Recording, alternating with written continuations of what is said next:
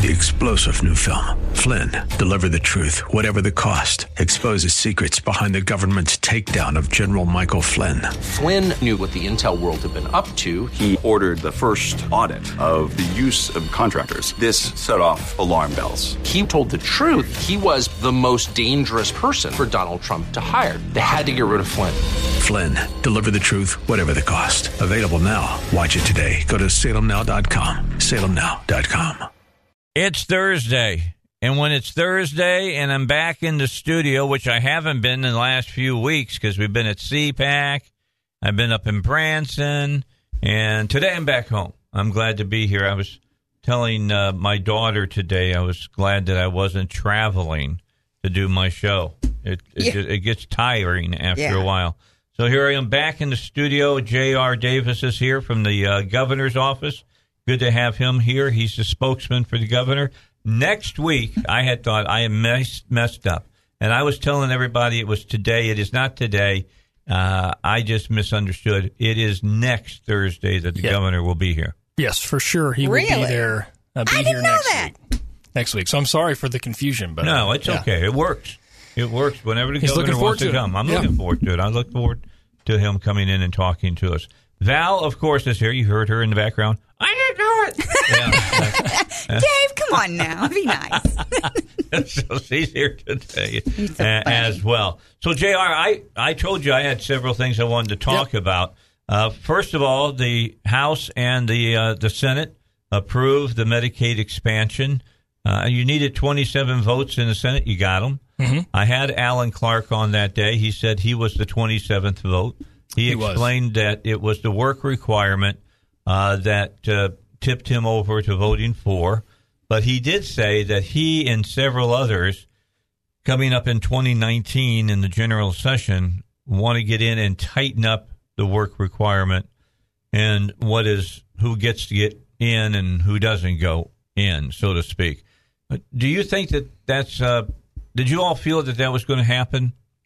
As far as the vote from yesterday? Yeah, the vote, and then that the people who took the work requirement said, well, it's a step forward, but we need more steps forward in tightening it up. Sure. Well, first of all, I think what Senator Clark did on the House floors, along with Senator Terry Rice, was very thoughtful speeches, and their votes were very thoughtful, and I think the governor spoke about it yesterday. That just kind of speaks volumes about Arkansas and Little Rock versus Washington, D.C., and being able to come together for a solution for right now. I think to your point about the 2019 session, from 2015 on, we've seen these reforms, gradual reforms. Obviously, under the Obama administration, we weren't able to get what we wanted. Under the Trump administration, we've received 75% of our waiver, 3 out of the 4 items. They're still looking at the federal poverty level income eligibility issue.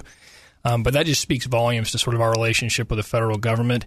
And I think the Senate yesterday, when they, 2 days ago, when they made the vote, that those reforms, those steps, the process, they see we're going in the right direction. And I think the work requirement was a really big part of those decisions on Tuesday. Pushed several people into the yes column. You're correct. Mm-hmm. I mean, I've talked to those people, and they've said that's the reason they were able to cast a yes vote. But they did say that they want to tighten that up.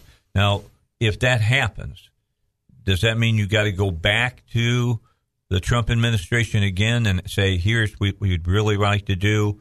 Can we do it? Sure. I think that, and I'm no expert on this matter, but the waiver process is if you're amending the waiver, I think you do have to go back to the federal government. But what I think you will see from now until 2019 is really kind of seeing how this is working. And I think that this is the whole point the governor talked about earlier this week was the fact when CMS Administrator Seema Verma was here to answer some of those questions and to sign the waiver here in Little Rock. It's the first time an administrator from CMS has done that. I was basically talking about how we want to connect people to work. It's not just about the program integrity aspect. And if you're an able-bodied, working age, with no dependents, you should be working, right? Mm-hmm. But also, we need to develop that workforce. We need to get people trained. We need to connect people with work. We're at 3.7% unemployment, which is great. It's a good problem to have, but we've got to expand that workforce.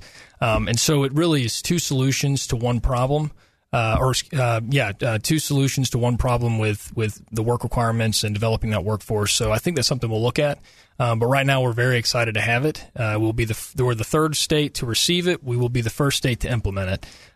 So I think that speaks volumes about what we've been able to do and the processes we put in place so that when we receive it, we can hit the ground running with it. Well, again, from what I've heard, the gentlemen who changed their votes and went with saying yes this time because of the work waiver, they want to see people working more than they want to see people doing volunteer work and training. Absolutely. And I'll point this out about the volunteer aspect of it.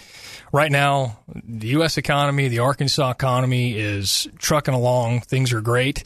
However, there are some parts of Arkansas, some rural areas, that there may not be the job creation that's happening in other parts of the state. So the volunteer aspect of it is to say at least you're out there and you're trying and you're doing something and you're giving back to your community. I think that's a strong part of it, especially in an economic downturn. If there aren't those jobs, you got to have some other way to give back and engage in a community. And I use this example and story every once in a while. There was an individual who, under the waiver we received from the Obama administration, there weren't a lot of teeth in the work referral. But even through that process, this individual was linked to I'm not sure what the organization was, started volunteering a couple hours a week, got up to about 20 hours a week, and now works full-time in an actual job and a position with that volunteer group. So it's just about giving people, really providing them the opportunity to engage, pushing them towards that. And then we believe that Arkansans want to work. There's dignity in work. And once they attach themselves to that, the sky's the limit. So, well, that was one of the first articles I ever wrote about. It was like, get these people that are on any kind of benefit, that aren't working, that aren't doing anything, get them out volunteering. There's hospitals. There's places they can go to work with elderly people in the rural in rural communities. If they're sitting at home, they're diminishing their motivation. The faith community. That's churches, right. They're not doing anything to and they're, like you said, They can get a job after they volunteer. They can get hired on somewhere. Yeah, and I will say to Dave, to your point, like we want people to work. We believe people will begin working. Again, we go back to the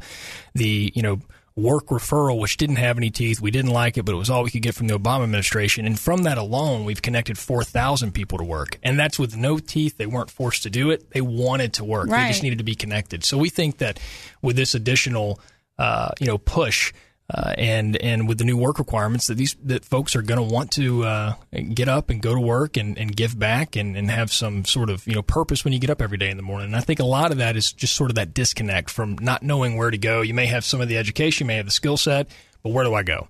And that's part of the process, and that's why Workforce Services is a big part of this. All right. So for the listeners, explain how you all will enforce this now. Yes. So there is a portal that's being developed or close to having been developed by DHS. And through this vendor, there'll be a portal that every month you go on there and you submit your, whether it's a pay stub or I'm not sure how the volunteer aspect works, but there are teeth there. There are accountability measures in place that when people submit it, they look at it, they verify it, and then they can continue on if they've reached those 80 hours a month in working. And I will say too that there is, some people say that this is punitive and that in Arkansas it absolutely has the most stringent work requirement in the country, especially with the lockout. Let me stop you. Yeah. Let me tell you what's punitive. Punitive is being out and busting your butt and people taking your money and giving it to somebody who's not busting their butt. Or trying to find a job. Not my argument. I know. No. But you can pass that on from me, all right? Absolutely. So that's what I'm saying. We have to push. There's people that say it is punitive. It's absolutely not. We want to connect people to work, and we believe if you're able-bodied of working age with no dependents, you should be working to get your health care. Yes. At the same time, they though, should feel that way. For absolutely. Everything. Absolutely. In the same time, though, these individuals, if they don't reach, they have 3 months. And they don't have to be consecutive months, but if you don't meet that 80-hour requirement each month in those categories we mentioned, after 3 months, you are off the program until the next calendar year. And I think that's enough notice. You get noticed once, you get noticed a second time, you get noticed a third time. You're out. Yeah, so exactly. That's the quarter. I remember that sounds very well. Yeah, but we want to do everything we can to connect people to work, and make sure they have those opportunities. But we are going to enforce this work requirement absolutely, and hopefully we'll see not only people leaving the program because they're finding that work, but there's actually true accountability measures the governor's pushed for since 2015. Okay, so take us behind the portal. I understand the portal. Yeah. How many people are going to be? I mean, we're talking a lot of people here that are going to be filing on this, and you want to make sure that what they're saying is truthful. So there's going to be people that are actually looking at this material, calling numbers and things of that nature.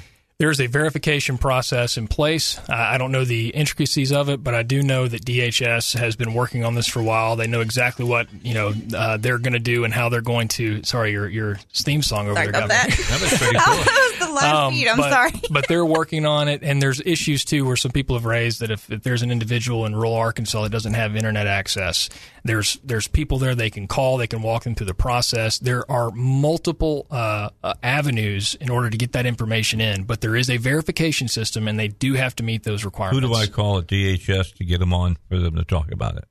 I can get Amy Webb from DHS, and she'd be happy to come in and talk about it. But again, just so you know, this has been a long process. There's been back and forth from us and the federal government to get to this point. But all I can tell you is that there are true teeth to this. There's real verification process, and people are going to make sure that you are doing what you're supposed to do in order to get those benefits. And to your question, there will be ultimately about 60,000 individuals that will not meet those exemptions that will have to follow these guidelines, the new work requirements. And so I think you're going to start seeing the rubber meet the road the 1st of June. All right, we got to get a break here in just a second. But before we do, let's start on the next part of this. The last waiver is from 138% of poverty level to 100%. Correct. Are you ever in part of the discussion about what's taking so long for them to in the federal government to make that move? Well, I think there's a number of different things. One is they just got a new HHS secretary. Yes. The governor's had conversations with him. He's made his pitch, hard pitch, saying this is the right thing to do. From his perspective, we want to lower the income threshold from 138 to 100%. That helps the state concentrate its limited resources on those who need it most.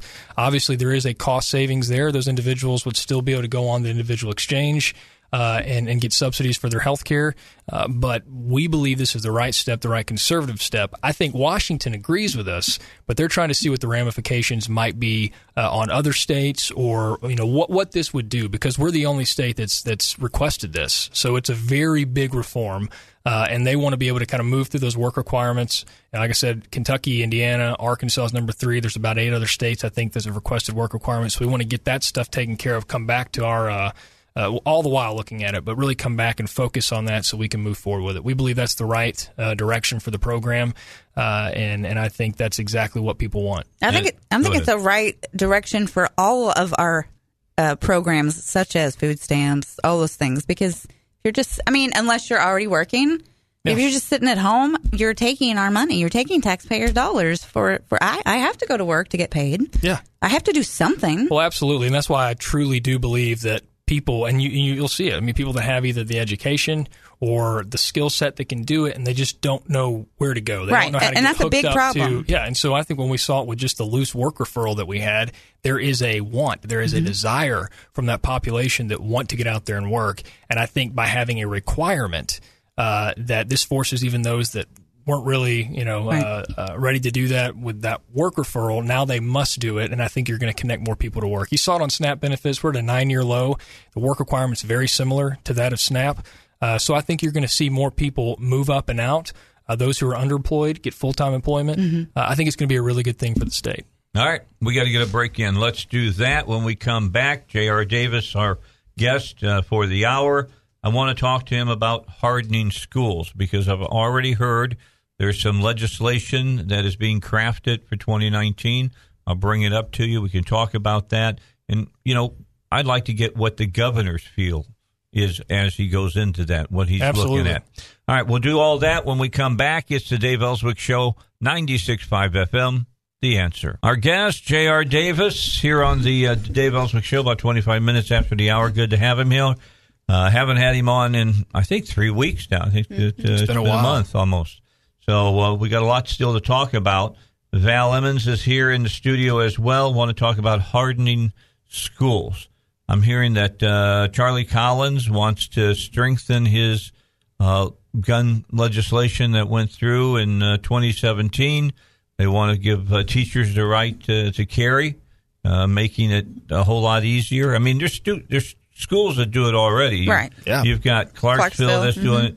Who is it that's outside of Hot Springs that does it? I know what you're talking about. There's a school system over there. They've been doing it for like 12 years. Yeah. And nothing. And you don't hear anything of happening. Course not. Yeah.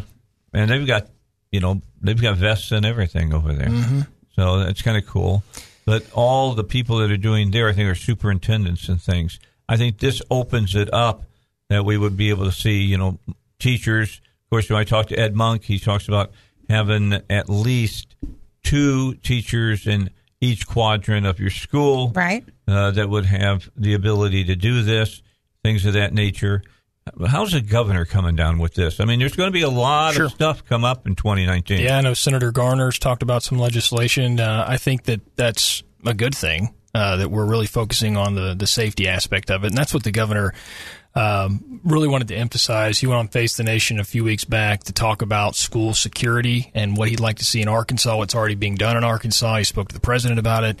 And then last week we formed the School Safety Commission, which I think will go a long ways in just really figuring out, how our rural schools are doing it versus some of our urban, more populated areas, how they're doing it. And then how can we adjust? How can we help maybe fund some of these rural school districts to be able to protect their students? The governor's focus is really on sort of the facilities too. That how we create, really that when we design a school, how are we creating it to make it secure for students? So, single point entry is a big part of it. But then, of course, when you start talking about armed school resource officers, or, again, it shouldn't be mandated on a teacher. No. If you have a kindergarten teacher who wants we're not asking that. No, absolutely. Yeah. But I think there's been some talk nationally, and I think that's the left throwing that narrative out. Right, exactly. That's not even what we're suggesting. For our perspective, and the governor's perspective, is if you're a janitor, if you are a assistant coach, if you're a teacher, and you want to do this, you want to volunteer to do this, then that's something that should be the prerogative of the school district, and they should be able to provide that training to those individuals. And because you got a lot of these assistant coaches or teachers or janitors that have maybe a former combat veteran who has sort of that already trained, already the education, the training to be able to do something like that. But the point is, even if you have a school resource officer, which we all agree having a functioning, police officer, law enforcement presence at a school is better than anything else. Sure. But if you can't have that, and in the case of some of the rural school districts, you have to have some sort of presence there. Well, multiple presences, because if you have rural school districts can be pretty large campuses, and if you're on the other end and something happens, it's going to take you a few minutes to get to the other end. And that's in 60 seconds. Yeah. So and that's the thing about the teachers having them, because they're going to be like in quadrants, where this action might be taking place. The SRO has to find out what's going on, where it's at, and if they even go in, as we see in Parkland. Right. Because that one didn't even go in and take care of business. Mm-hmm. Yeah, and that's why I think it's important. I mean, the governor really talks about the layered security. Of course, you guys know that he led the National School Shield effort. Well, I was going to ask you about that, too, because has his opinion changed on that? Because when I interviewed him about that, as he was running for governor, he told me that he wasn't talking about arming teachers in the schools. So that's why. Well, the governor's always said that teachers should teach, and those who protect should protect, sort of thing. And what he means by that is there shouldn't be. I know a lot of people I went to school with that were in the teaching profession, going into first grade, second grade, whatever, that have no desire to have a gun in their classroom or whatever, and that's fine, and that should be their choice. However, if there are teachers or, again, staff members of those school districts that want to be armed and want to have that training, they should be able to do it. I think the governor's maintained that, and you saw in Clarksville that was part of the School Shield initiative where they implemented. So we're really going to take a hard look at it and see what we can do better. All right. Todd Starnes is up. Let's hear what he has to say. Now, let me clarify something. That said, the only station you need at work, not the only station you need for work. When you got to fill out that portal, don't put down us. All right. I listened to Dave Elswick for 20 hours this week. I'm saying, Right? Don't be doing that, all right? It won't get you anywhere. You don't get paid for that. All right. Hey, claiming your Social Security benefits is tough. David Lucas wants you to know he's got these educational Social Security workshops that he does.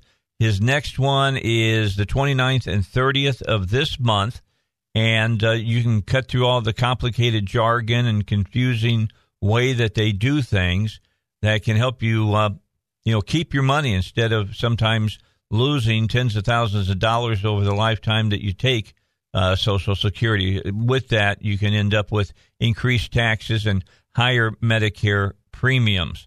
So to sign up for the next two, it's the 29th and the 30th.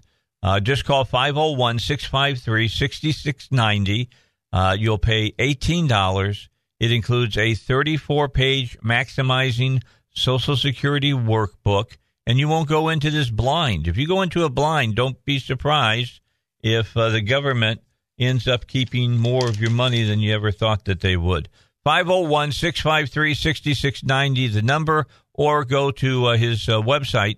That's davidlucasfinancial.com. Our guest is, of course, J.R. Davis. He's from the governor's office.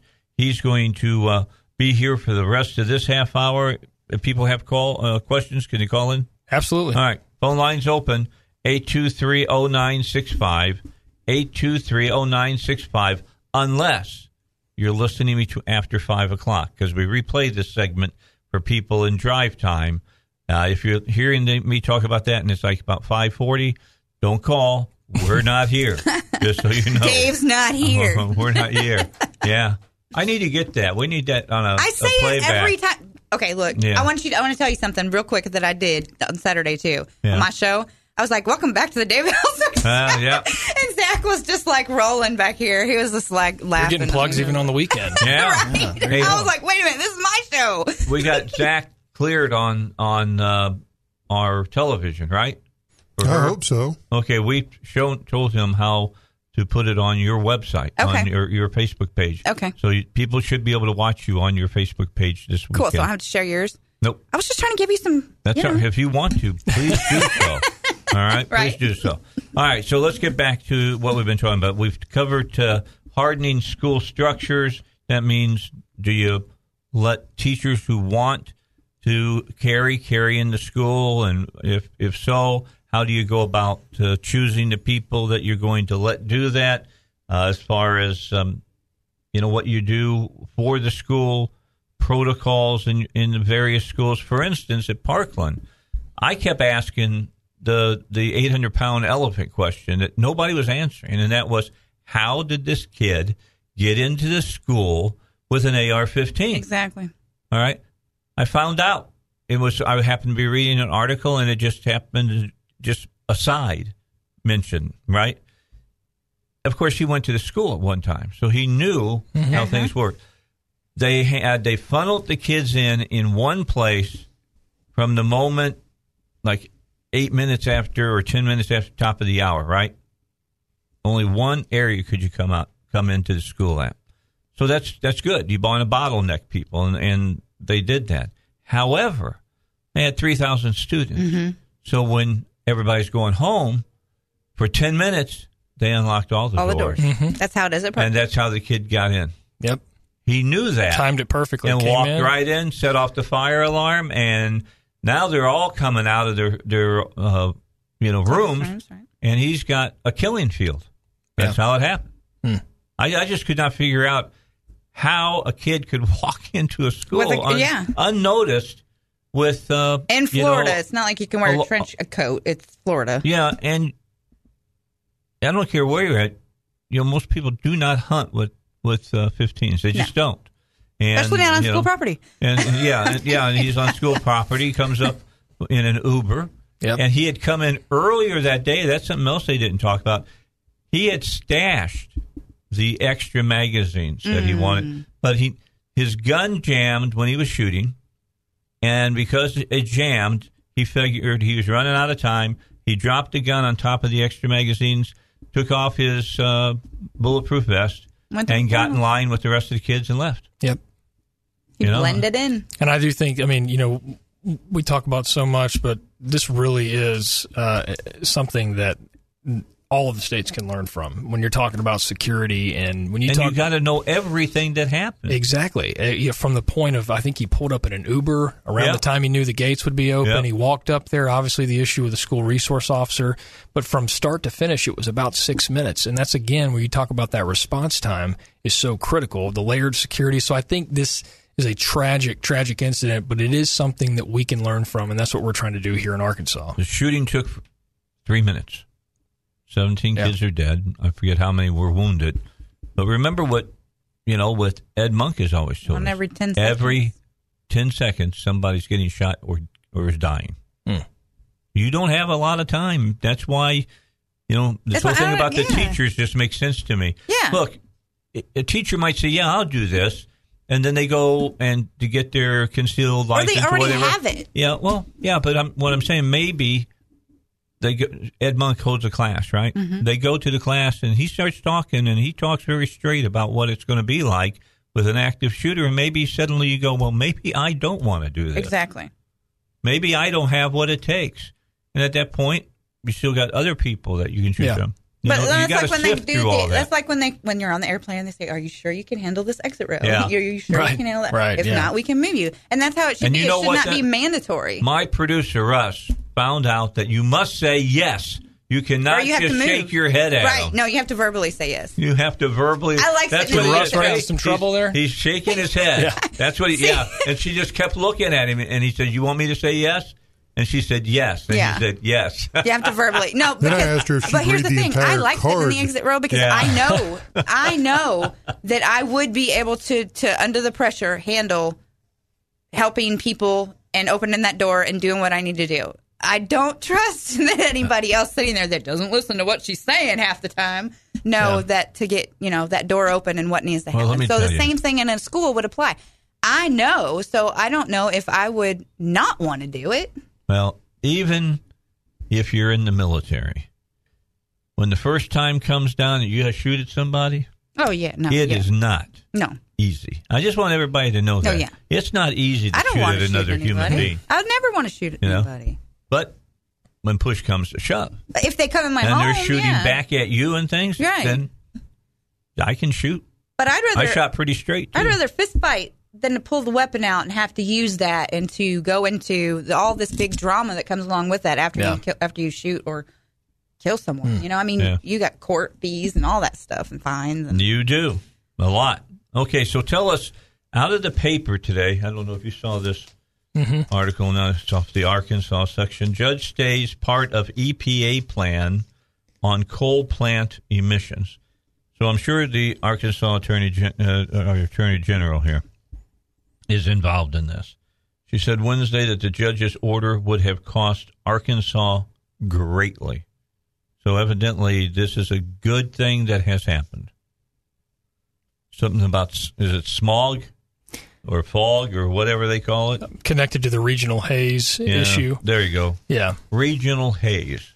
I love that. I'm just going to be quiet. Sounds like an 80s rock band. Right, It does. It really more like really a 60s does. rock band, I think, with regional haze. So does this help over around the Memphis area where typically this builds up at and has kept us from getting a car plant for I don't know how many years?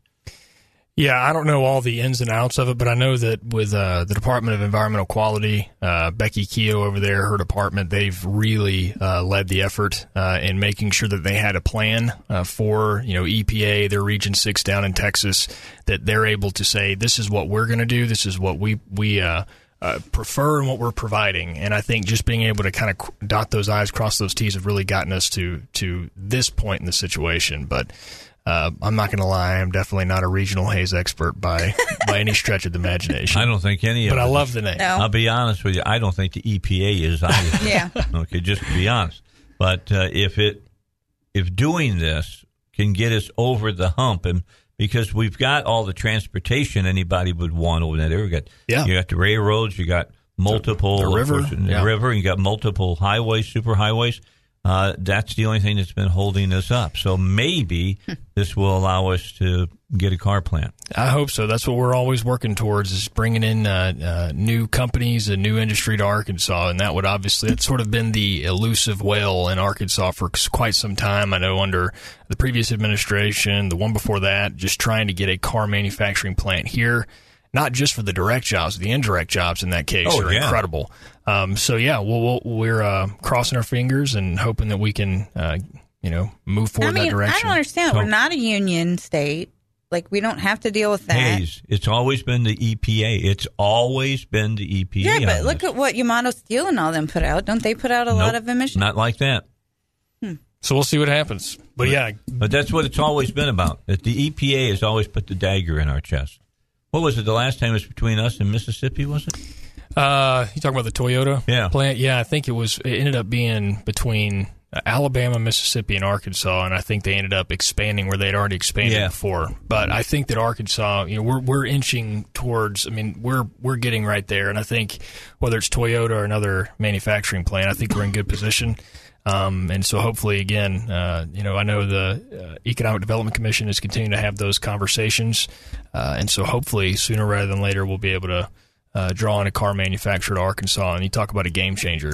That's a regional magnet at that point. Yep.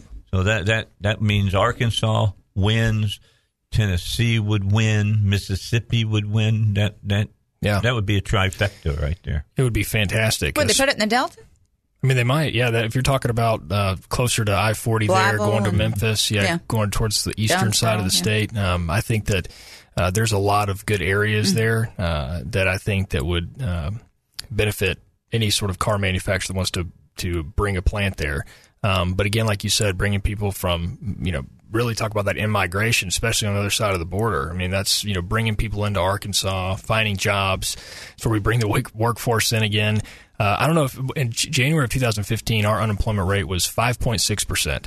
We are at 3.7% now, and that is an incredible feat as far as 2 percentage drops within 3 years. However, there is a problem that comes with that, greatness, and that is that we just have to be able to continue to build that workforce so that when industry comes in, they have the workers for it. But, here's what's going to happen. I'll tell you what happened, JR. People who got more training at their newest jobs will then move to the car manufacturing where they make more money. So now you got people who are below them who will take over their jobs and make more money. And now you got to get the guy at the bottom of the ladder again. Yeah. And then you get in that skilled workforce going. And then you get them off of Arkansas work. Or you get people to move here that actually have the skill. Really, sort of perspective. I mean, if you look at really what we're doing around the state, there's the ACT Work Ready initiatives that are going on. I think we launched the first one in Mississippi County, where you've got these technical vocational schools as part of the high schools, but like it's not just for high schools, it's for non-traditional folks who are looking to get trained. We're trying to connect that all across the state, and they're starting to be added. We're starting to see some of the fruits of that labor. But, last year, from 2015 until now, the state has reached a 3 million population for the first time in its history. There are fewer people today on Medicaid than there were in January of 2015. We are at the highest employment rate in our history. We reached 3.4%, which was the lowest on record for unemployment in July, and we're at 3.7%, which would have been a record had we not reached 3.4%. And we've got darn. I know, right? Yeah, we just we messed ourselves up on that one. And then we've more than 60,000 jobs in the private sector have been created over the last 3 years. So Arkansas is churning. We're going the right direction. It's exciting, and we're going to continue to till the soil there so we can bring companies into Arkansas. They're starting to notice us, especially those overseas that see, we want to come to North America. Where should we go? Haven't really maybe heard of Arkansas, but because of some of those trade missions, those conversations and relationships we've established, people want to come to Arkansas. And then you've got people in North America, in the United States, like Sig Sauer in New Hampshire, who said, we're done with the Northeast part. We're going to come to Arkansas. I mean, you're supportive. You're supportive. They made 100 jobs over in Jacksonville.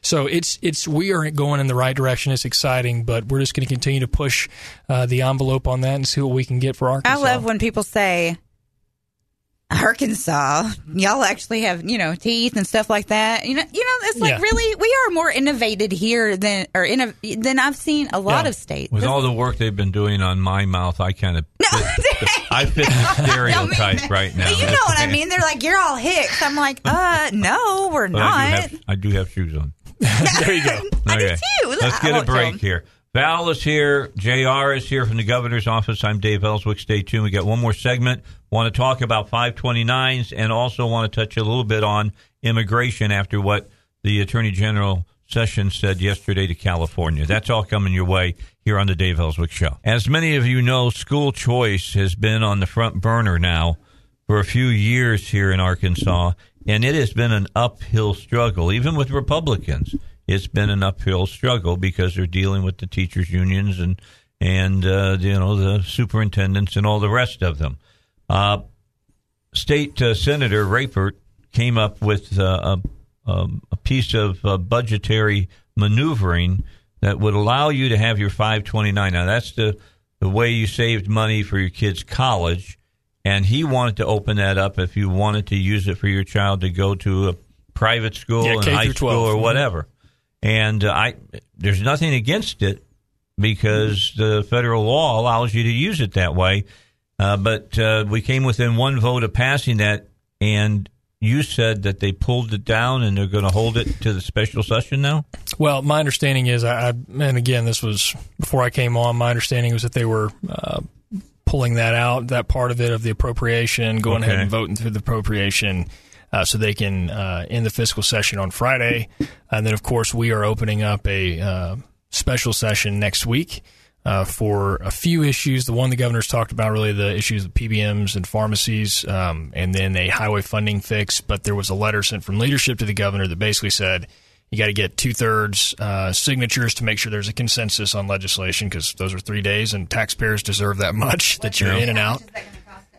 Turn on your mic. There we got you. How much is that? I don't know, but I know obviously with per diem and everything else, it costs money. Yep. So we want to get in and get out, and the governor wants to make sure that if he's going to call a special session, there's consensus on that legislation. And I also want to ask real quick, why, again, are we doing this for the pharmacies? Isn't this something that should be taken care of in a private setting? Because... Well, yeah, the governor's talked about that this is something that paying for this. Right. Well, some market-based solutions, business to business sort of deal here. There is some consensus there that some oversight should be moved over to the insurance department just to make sure things are square.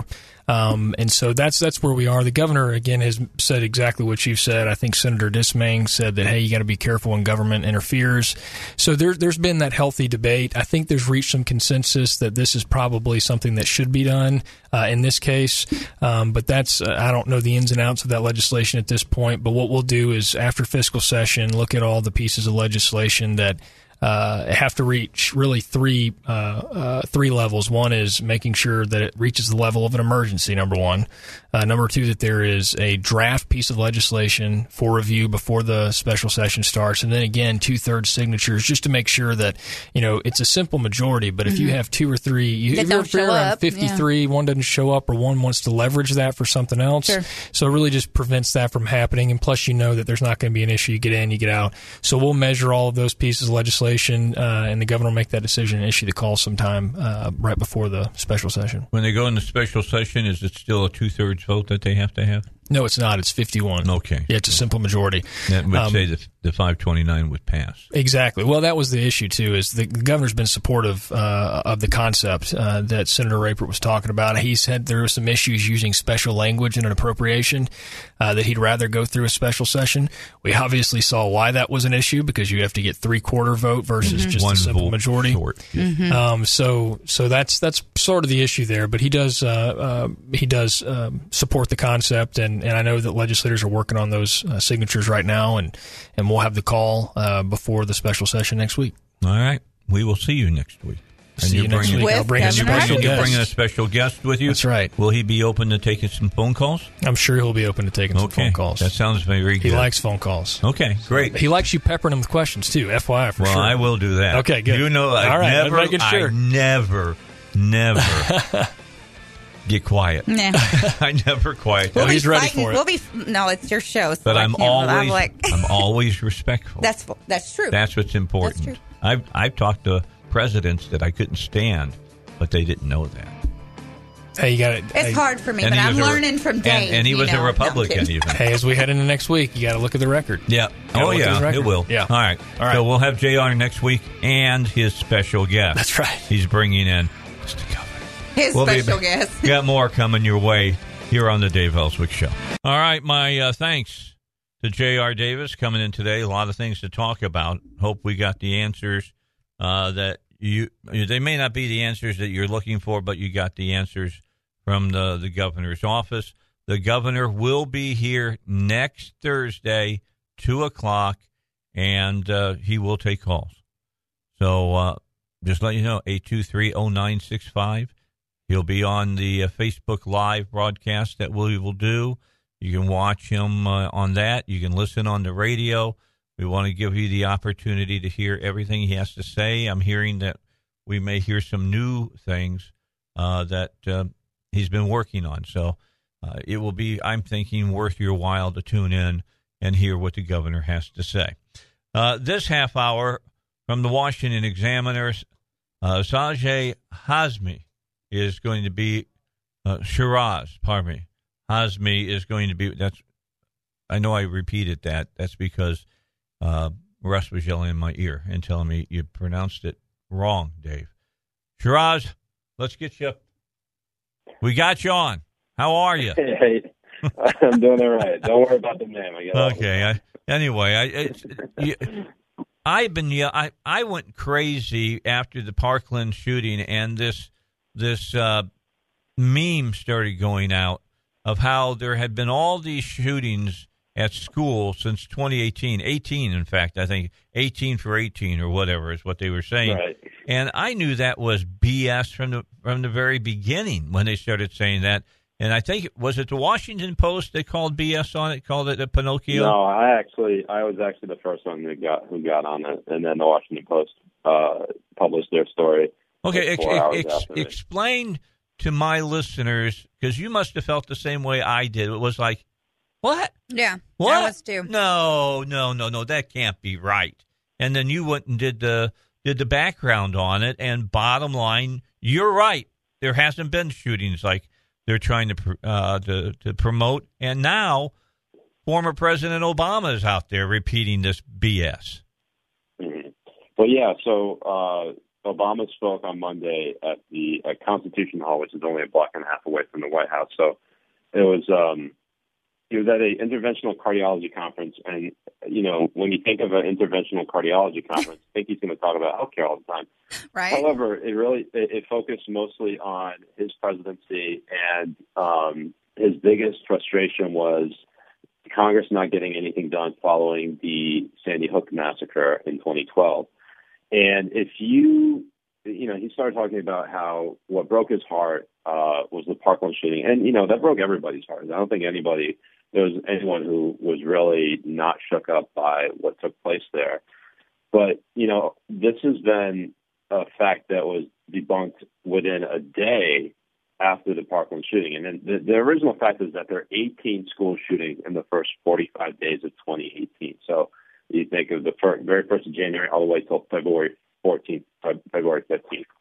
And that turned out to be not true, because what they started doing, and this is Every Town for Gun Safety, the group that compiled this statistic and basically fed it to every mainstream media website, ABC News, MSNBC, what have you.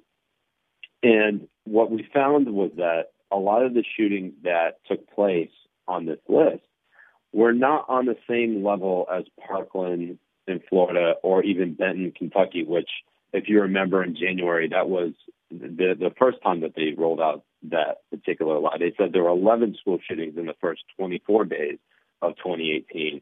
And I had to go and debunk that one too. But it was really the 18 school shootings that really got me hyped again, because, they're still peddling out this lie. And, for Obama, who, why are we talking about Obama when he hasn't been in office for over a year? Thank you It very matters much. Because he's an egotistical maniac. That's why. Yeah, it matters that we're talking about Obama because many Democrats and liberals still look to him for guidance on how to move the Democratic Party forward. And if he's out there talking about gun control and gun violence and how to reduce it, it matters what facts he puts out there. If he's putting out lies, which he did on Monday, it matters in terms of the debate and how we're poisoning it. If we're going to have an open, honest debate, it's important to get the facts right.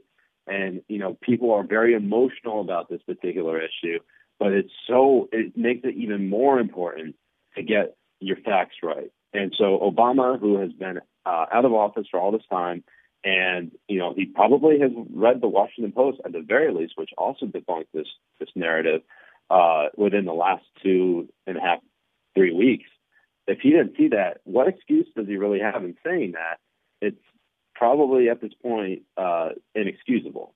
When I read that story, I was going through some of those shootings. I was like, that's not even a school. That's not even a school shooting that they're including in that number. It was something random. There was one school that had been abandoned and shut down for the entire year, and a man in the parking lot committed suicide with a gun. It was just crazy stuff like that. They called that a school shooting. Uh-huh. Well, in the initial list of 11 school shootings in the first 24 days of 2018, they included a man firing a BB gun at a school bus. Right. And they called that a school shooting. Okay, well, whatever the left can use, the left will use, whether it's true or whether it's false. They go to the Google school of propaganda. You tell a lie big enough and long enough, and people believe it. Yeah, and people, and to a lot of the detractors and critics and people who are very pro-gun control who say that, we're just splitting hairs and we're focusing on the nitty-gritty and things that don't really matter. Here's why it matters. Because, if we're going to have an open, honest debate about what to do to reduce gun violence, then we have to be upfront about everything with respect to gun violence. If we're confusing AR-15 and calling it an assault rifle 15 as opposed to an Armalite rifle, right? You have to know that difference. There was another article that went out early this week talking about gunsplaining and is it a real thing? And that people who are explaining terms about guns, the difference between a clip and a magazine, and someone who confuses that and says a magazine and when they should have said clip, and then basically getting called out for it. Now they're starting to call that gunsplaining /bullying, which is crazy if you think about it. Because you're educating when has ever speaking the truth and getting facts right? When is that considered bullying? When the left got involved with it. But here's the deal: the best one was when somebody called it a 40 millimeter. I was cracking up. I was like, 40 millimeter? What is that, like a cannon? I was like, Jesus. And I'm going to be honest with you. I don't know everything about guns. No, right. And, I don't either. I'll be the first one to tell you. And, if you said a 40 millimeter gun, you probably would know the difference. I, on the other hand, would not. But I would say that as opposed to just going along with the conversation. It's 40 caliber, not millimeter. Well, here's the first mistake. When you think that you can have an open and honest conversation with the left. I'll add it doesn't exist. It does not exist for these people. They'll shout as soon as you start talking. They're going to shout you down.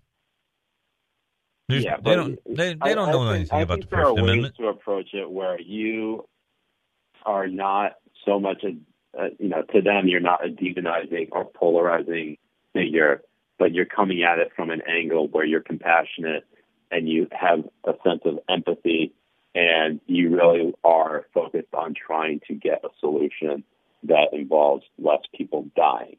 I think if you can come at it from that and you can understand that, they may not have all the solutions and I may not have all the solutions, but if we can come together and have an honest conversation about these sort of things, maybe we can actually get something done. And what we've seen is just far from it. Well, I think, I've had the idea that, if you don't want your child going to school where teachers have guns, then how about you have a school where the teachers don't have guns, and then one that does have guns. And, in rural cities, obviously you can't do that.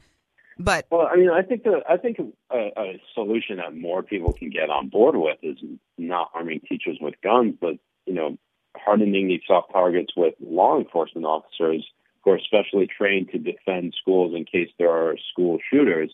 Not like in Broward County, Florida, where they fail to do their jobs, but like actually specially trained officers who are basically ready and on alert that anything could go down at any moment. And whether that's coming from taxpayers. I mean, we're already paying so much for police officers to do their jobs, and sometimes they're not either doing their jobs or they're looking for trouble in a way. I mean, and by that I mean they're not out on patrol, or they're what have you. They're doing something that maybe they shouldn't be doing in terms of I have no idea. Right. Basically, what I'm trying to get is that there are law enforcement officers who are there are more law enforcement officers than, say, for the particular town that they're in, that there's not a whole lot of criminal activity going on, is what I'm saying. I understand exactly what you're saying. And so, sometimes they'll find ways to occupy their time, but you could probably reallocate a lot of those officers to schools where, there are potential threats. All right, our guest is Siraj Hazmi. He'll be back with us after we take a quick break. Go grab yourself another cup of coffee. We'll be right back with you, Siraj. So hang in there. He's with the Washington Examiner. Let me remind you about Lewis Family Beef. I hope that you've at least called and talked to them about their beef, because I've had their beef, and their beef is delicious. I mean, you have one of their roasts, and I'll guarantee you'll not go to the big box store and buy another roast anywhere else. It is that freaking good. It's amazing. My kids loved it, and my family loved it. They all loved it. They don't have antibiotics in their meat, because if they have to, inject their cattle with antibiotics, they take them out of, for better words of it, the food chain. They don't sell that cow to you. As far as hormones go, they know the cow produces hormones. He doesn't need a whole bunch more hormones injected into him, and they don't do that either. So it's really clean beef for your family. Plus, you get free delivery anywhere here in Central Arkansas. They'll sell you a quarter, a half, or a whole. Now, friends of mine who have done this, you may get, the father, and maybe he's got a son and a daughter. They all come together, and they each buy a third of a whole cow, and everybody pays their part. The packing house wants to know how they want things to be, cut up. They can get that done through the packing house. The packing house then calls Lewis Family Beef, who will take it and deliver it to your home. These cattle are raised stress-free. They're out on the range most of the time, so you need to call Cody or Sarah and talk to them. By the way, by having them stress-free, the meat stays more tender. Cody or Sarah can help you. All you got to do is call them, 501-514-1494, 501-514-1494. Nothing better than to load your freezer up with some good Lewis Family Beef and have that great tasty meat there for your use. They're also on Facebook, facebook.com, Lewis Family Beef. All right, we're back. We got a few moments here left to talk. Let's move back to Mr. Hazmi and talk to him from the Washington Examiner, dealing with the beginning of this story, because I want to really be impactful with you that the former president of the United States is out restating a complete falsehood. And he should, if he doesn't know that it's a falsehood, he absolutely should know it's a falsehood. I mean, his Bible even said it was a falsehood. I mean, I would understand where perhaps Obama didn't read the Washington Examiner, but hey, he had to be reading the Post, I would think. I mean, that's his kind of paper. So bottom line, what does this say about this president? Either he didn't know when he should have known, or he knew and just kept perpetrating the lie over and over again. Right. And, it should matter in the grander scheme of the political debate that we're having. It doesn't matter right now what truth or falsehood Obama is telling, but the fact that he's doing it is what's it's troubling. I mean, he could talk about how he was a great president, and most people would be like, actually, that's a lie. And that would be a completely different discussion than the one we're having right now. The one we're having right now is based on a highly contentious debate where people often get the facts wrong, sometimes intentionally and maliciously, and other times ignorantly. And former President Obama, who is a smart man, doesn't have an excuse to peddle such a false narrative as this, because there's no reason for him to say such a thing when for weeks it has been known that is not the actual thing that it is. Yeah, here's the other thing. I'll tell you what I think is the biggest lie that he's been telling. And he looks if you like your doctor, you can keep your doctor? No, that goes back further than where I want to go. I want to go since he's left office. And he looks at the Trump administration and says, my administration didn't have all those problems. Nobody was looking at my administration for anybody doing anything wrong. Ha! Right. Ha! Let's go. We can start off with Lois Lerner in the IRS. We can do the Fast and Furious guns, Benghazi, and all the rest of them. Now that is the biggest, fattest lie ever said. It's just amazing, and the press never calls him on any of this. Mm-mm. Yeah, I mean, except for you, of course. I don't know if I've really done my due diligence in calling him out on this particular lie. I think, like the fact that he's a former president, he talks about that he didn't have any scandals. I mean, I think people know what the Obama administration did and what they did to expand their power and how they lied to the American people, and the scandals that they were involved in. And people don't need people like me really to spell it out. I think people who really know what the Obama administration was up to. And also the fact that they were shipping as many. I think what's also interesting about this is that, considering the fact that Obama is very anti-gun in the United States, I mean, he and his administration exported so many guns to Middle Eastern rebels, particularly in Syria. And, we're looking at this as he has some sort of moral repugnation to guns being used here in America when he's just shipping them overseas.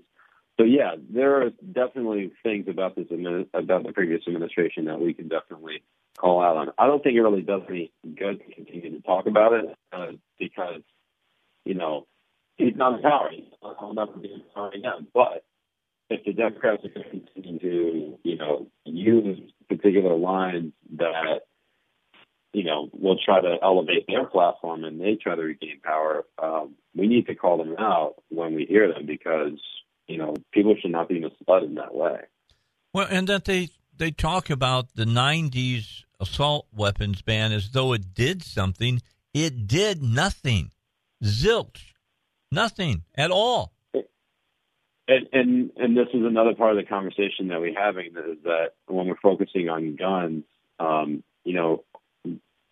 laws only do so much until you have the law enforcement to enforce current existing laws. If you have a law enforcement office like the FBI or the Broward County Sheriff's Office in the lead up to the Parkland shooting, even the strictest gun measures would not have stopped something like that. Yeah. Last question for you, and sure. I'll let you take off on this. Do you think that this is going to be a huge issue during the election that's coming up this year? And absolutely. if you think absolutely it will, and if that's the case, then all of these times that we have anybody repeating these lies, which are becoming part of reality because people have repeated them so much on social media and whatnot, then we've got to call them out every time we see them. Yeah, I mean, the thing is, we really came to the top issues for each respective party in the month of February. For Democrats, it was on gun control because Parkland shooting. And then for Republicans, it was really specifically on the tax bill because that was February was the first month in which people were actually seeing actual results in which people were, taking more home in pay and paying less in taxes on their actual pay stubs. So, yeah, I think I'm pretty confident that those two particular issues will be the ones that Republicans and Democrats will go in, as opposed to, Democrats just saying, Trump bad, vote for us, and they'll win on that. I don't think it will be as cut and dry for them. I think if they push forward on gun control measures, they'll probably lose a lot of the goodwill support that they think that they've attained over the last year. Well, you know what they said over this last primary in Texas, that state was going to be hugely blue. Not so much. Not so much. Hey, thanks so much. We appreciate you being with us. We'll have you back on in the near future. Thank you. Washington Examiner here on the Dave Elswick Show. We got a half hour coming up that Val and I will just pick up some things and we'll talk about them with you here on the Dave Elswick Show. Don't forget about Sonny's Auto Salvage, your number one choice for recycled auto parts, if it's a big part or if it's a small part. If it's one that you need warranties on, if it's one you need unlimited mileage on, you can get it at Sonny's Auto Salvage, your number one choice for recycled auto parts. For information, to know if they got the part that you're looking for, call 982-7451, 982-7451. Trump signed the tariffs package. You'll find out more about it here in just a moment on Fox. All right, back with you here on the Dave Elswick Show. I was looking to see some things that I like to talk about, but I'm going to tell you what, some of the things that I've been finding on when you're looking at Drudge and Fox and Daily Caller and things of that nature, just weird. Dems continue to block Donald Trump's openly gay nominee for ambassador to Germany. Kamala, California represents the future. Sanctuary city state. Yeah, okay. Trump war on Oakland mayor over ICE raid warnings. Gubernatorial candidate breastfeeds in ad. Why? What? That's a good question. Like, I don't know why you would need to do that. See, that's the thing. I don't care about the breastfeeding thing. Like, that's fine because it's nature. But I don't understand, why do you got to do it in the middle of the grocery store? Or why do you need to do it at work? You know what I'm saying? Here it is. In a campaign, here's the first answer. It happened in Madison, Wisconsin. Oh, Wisconsin. Madison. Yeah. Wisconsin. University of Wisconsin country. Well, I mean, just like, if you're a mother. Absolutely the most liberal place right. in the complete galaxy, probably. Well, if you're a mother, you know when your child's going to be hungry.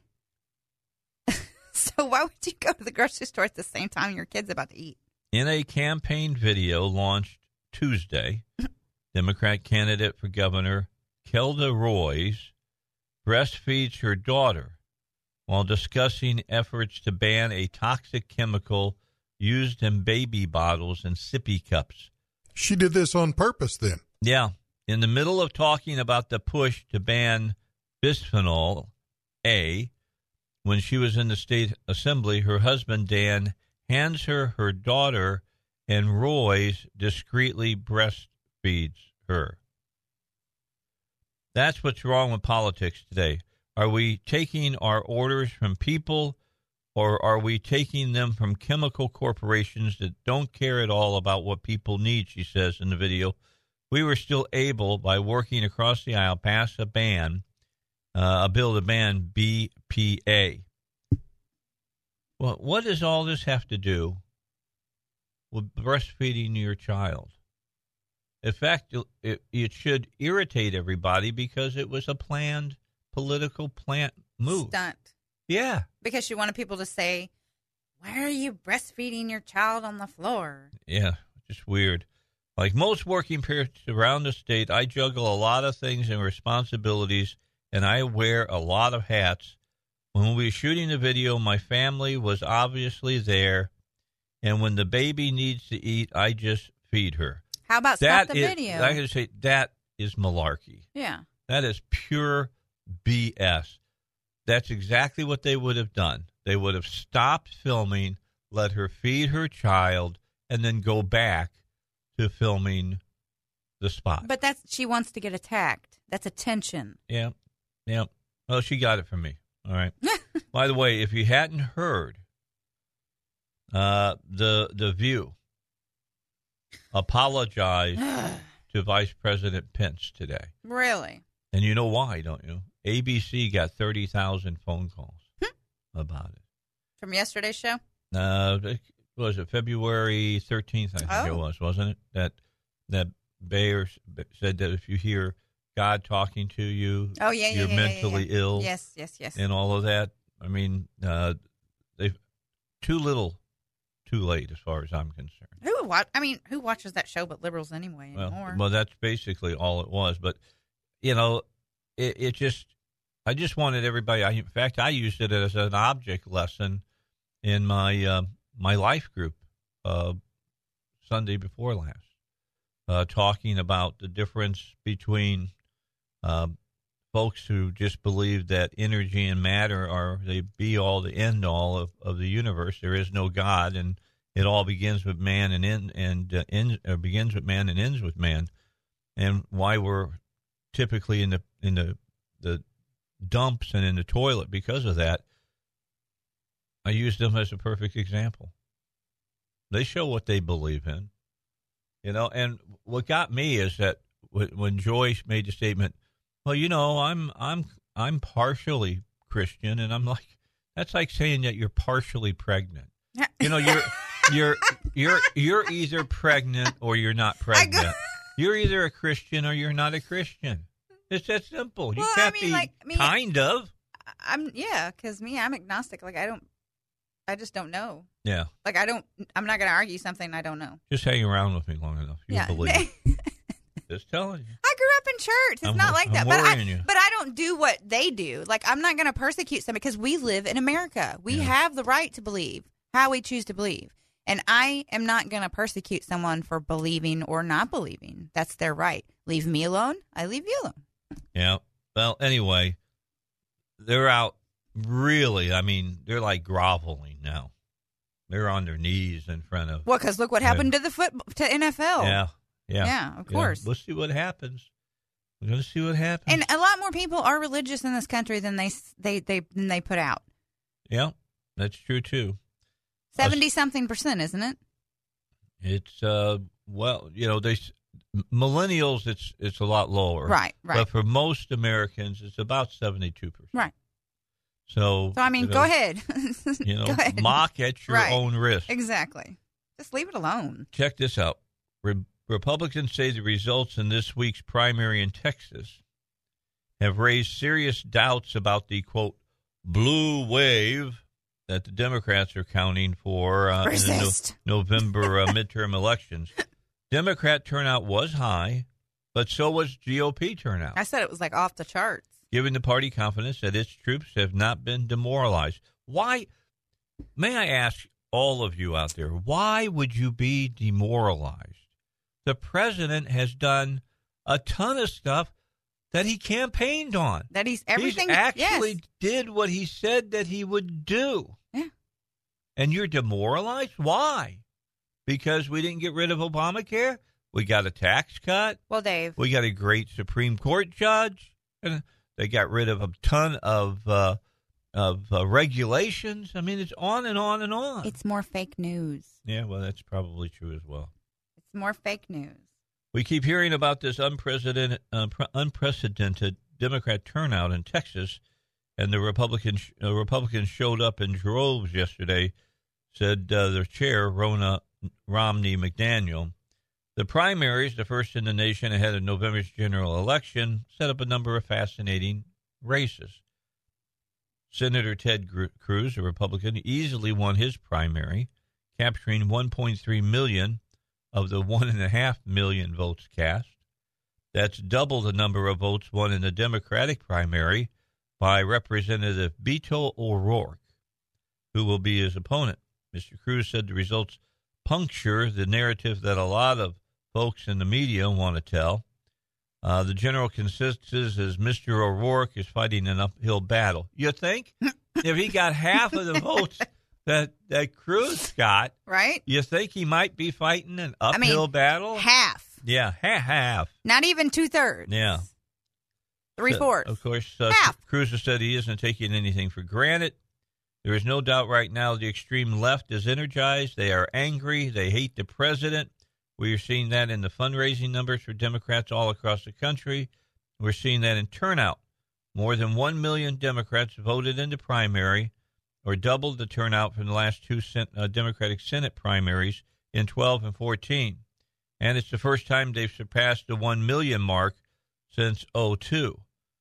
What's happening in Texas is part of a national trend, said Tom Perez, chairman of the Democratic National Committee. All across the country, Democrats are competing and winning in deep red states. Charlie Cook at a Cook Political Report, a nonpartisan election tracker, said there was a lot of evidence of a Democratic wave heading into Tuesday's primary, and while it might not cost Mr. Cruz his seat overall, that still seems to be the case. Well, give me a break. They just said that the Republicans turned out in droves even over this huge, quote, tsunami from the Democrats. Tsunami. You know what I'm saying? They're just mad. All right. Well, let's talk to Rick. Rick's in North Little Rock. Rick, how are you? Welcome to the Dave Elswick Show. I'm doing fine, sir. How about yourself? I'm good. Hey, I messaged you on The View, and I was reading the article that Fox posted, and they're stating that the stockholders were talking to Disney themselves, and they had a major decline in The View and in ESPN for all of their anti-Trump rhetoric. Okay, so they're threatening people with their jobs that they better shut up is what they're doing. Either that or cancellation of both. Yeah. The job and the show.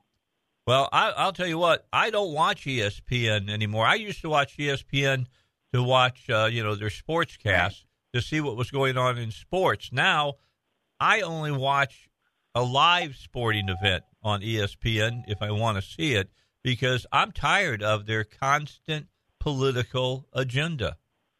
Yeah, I don't watch sports at all since the national anthem. Right. And the way ESPN has taken the view of Trump's always wrong, or Republican view is always wrong, or conservative views are always wrong. Sometimes we have to draw the line, and we have to stand up for what is right. And I agree with what you guys have been saying. I'm a pastor of a small church, and we are being run over left and right. And our rights are being trampled on where other people are being pushed in front of everybody else. I got you. I appreciate your call. You're right. Religious freedom is under attack. I've been talking about that quite steadily over the last couple of years. We'll be back with more here on the Dave Elswick Show, 96.5 FM, The Answer. Don't forget about my favorite plumbing company, Arrow Plumbing. Why? Very simple. Earl, the owner, Earl Donaldson, does it right. He hires the right people, the master plumbers. They do the work. They do it right. They know how to find the problem. They know how to fix the problem. They'll tell you what they have to do to fix the problem. They'll tell you a couple of different ways they can fix the problem. You may not be able to pay a real high price for a fix, but it would last like forever. Maybe you just need the fix that's good for a couple of years. You can do that, and they will tell you which one does which things. I typically go with the 2-year program, just to be honest. So you get them to do the work, and they take good care of you. They've got the technology they need, so that they don't have to dig through the floor of your house, through the concrete, the slab. If you got something happening underneath your house and there's a leak, they can burrow under your house, fix the problem, bring all the tools out, and nobody even know they've been there. They can go under your wife's flower bed if necessary. If you own a business, they can go under your parking lot instead of having to dig it up. They are the best as far as I'm concerned. I've had them out to my house several times.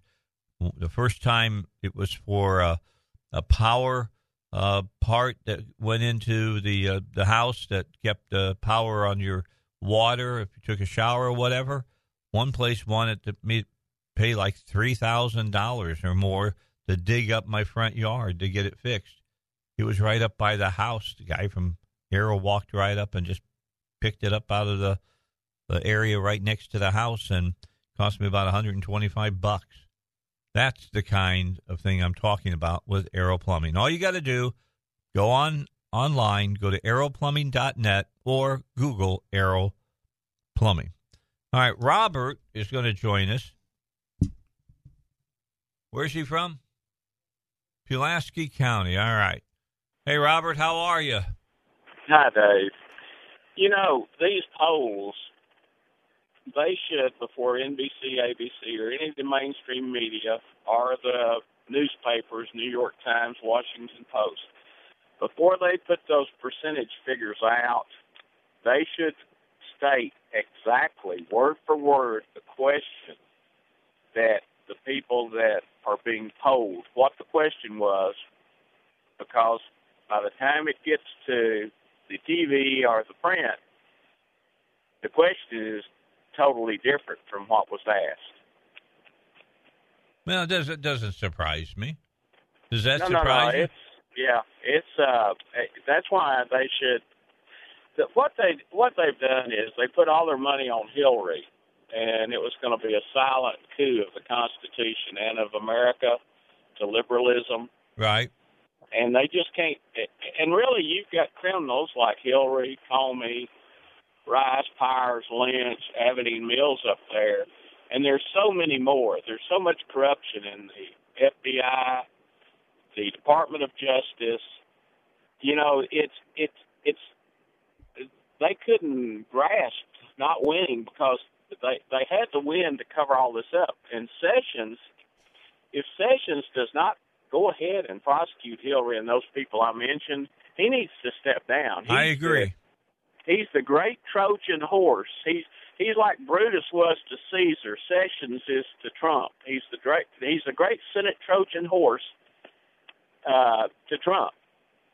And he can do I'm glad he's doing the immigration illegals, you know, what he's doing. But that's just a smokescreen that he's not prosecuting these other people. I mean, here's a question I've got to ask all the American people.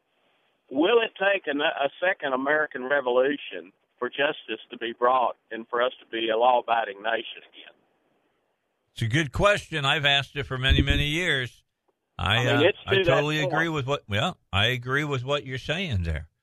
When people call wrong right and right wrong, and when they refuse to refute evil and to punish the evildoers, then you got to wonder where we're at as a country. When you find out that the FBI, which is supposed to be the premier law enforcement agency of this country, and find out that they were working with Best Buy and the Geek Squad and were paying them money to go into people's homes and to take things off their computers that they could use in criminal cases, that should make you pause.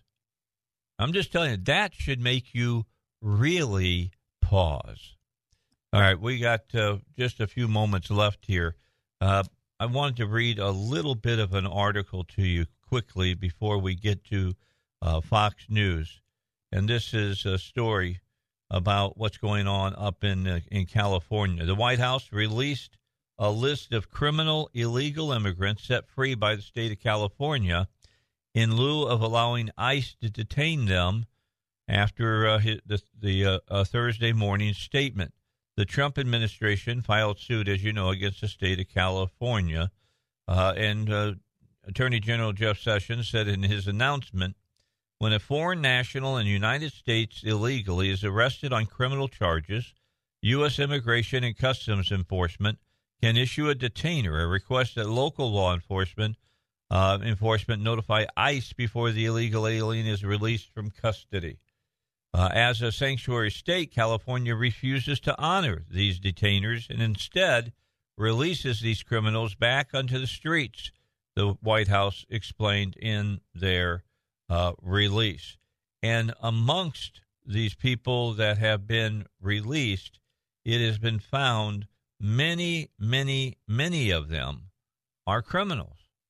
On August 2nd, 2017, the Santa Rosa Police Department in California arrested a citizen of Guatemala on charges of inflicting corporal injury to a spouse or a cohabitant and booked him into the Sonoma County Jail in Santa Rosa, California.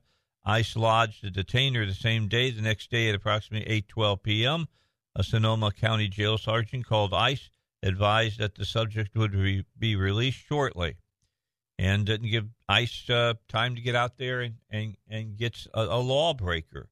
Take you to February 25th of this year. A citizen of Mexico was arrested near his residence in Stockton. He was convicted of lewd and lascivious acts with a child under 14. Was sentenced to 180 days in jail. ICE wasn't contacted. They let him go. They always do. I just want people to know what California's doing and why the United States is finding it necessary to sue them. We got more to talk about. We're going to talk about North Korea when we get back after Fox News here on the Dave Elswick Show. So into the 4 o'clock hour we go. In the 5 o'clock hour, it's J.R. Davidson from from the governor's office. And you'll get to hear what he had to talk about earlier today. Pretty good interview today, to be honest with you. He did say that next Thursday, the governor himself will step forth into the hot world of beer and hot wings. We'll have to clean up a little bit in here a little bit, Dave. Man, he's going to cancel on you if you keep that up. No, just tell him we have cookies. Yeah, we got cookies, too. I got cookies and milk. Hot wings. But if you want hot wings, now I want hot wings, and you want Dave. a good Dos Equis Amber, we got that as well. We do? I was going to say where? That's against FCC regulations. Yes, not the hot wings. No, but it would get the microphone all yucky. The Dos Equis. It is. Is it the green or the lager? Oh no, you want the dark. I want the green. Oh no. Yes, no, I don't want the dark. I want the dark. No. Good. All right. With all that said, I know Andy is sitting on the other end of the phone, ready to talk more about North Korea, and he's talking. They're talking about Dos Equis and hot wings. What's going on, Andy? How are you? Great, guys. How are you? I just hope you save me some cookies and hot wings. Right? Well, I'm ready to talk about this issue about North Korea because, all of a sudden they're playing nice, okay? They're playing real nicey with South Korea and all the rest. I don't believe them for an instant. Do you? I think you're right to be skeptical. We've been down this road before. Over the past 27 years, I think they've offered at least twice to give up their nuclear weapons and haven't done so. But that said, it's so darn important to the region, and I think to the U.S.'s position around the world that we ought to at least run it to ground, take it seriously, and hope for the best. Maybe the little fella in Pyongyang, Rocket Man, Rocket Man has changed his tune. Fat kid. Yeah. Right. I think Republican, Democrat, all of us should certainly be hoping for that outcome. Well, I'm open to it. I just don't believe it's ever going to happen. I mean, he's been playing this nuclear game and about having the bomb, and he's been working on his missiles, and he's been shipping them to other places in the world. I got to believe that when there's smoke like that, there's some fire that goes along with it. And even if he says he's given up all of his nuclear ambitions, I don't believe it for an instant. I mean, we can't search all of North Korea. It's like a stall tactic. Right. Yeah. No. That's the most worrisome thing is that it's exactly that he's using it to buy time to develop, particularly the missile technology that would allow him to reach the U.S. But, I think one thing is different that we haven't seen certainly in the past two administrations, and that's we didn't bribe him or pay him off or offer him, aid to talk. That's a difference. So maybe pocket that and move forward smartly, but hope for the best. All right. So, Andy, you were an advisor, a national security advisor to the Trump transition. And so you keep your finger pretty close to the pulse on all of this stuff. I look at it, and is it, and I think this is a selling point for the president, he went eye to eye with this guy and did not blink. And I think that Un went, this guy's different than the other guys I've dealt with. He's crazier than me. Yeah, I mean, one thing that was for sure is we've tried one approach across the past 3-4 administrations, and it always led to the same result. And so, though I don't like messing around with, laughing about and joking about the use of nuclear weapons, but, yep. A different approach, I think, was warranted. And, I do think you've seen some different results. Yeah.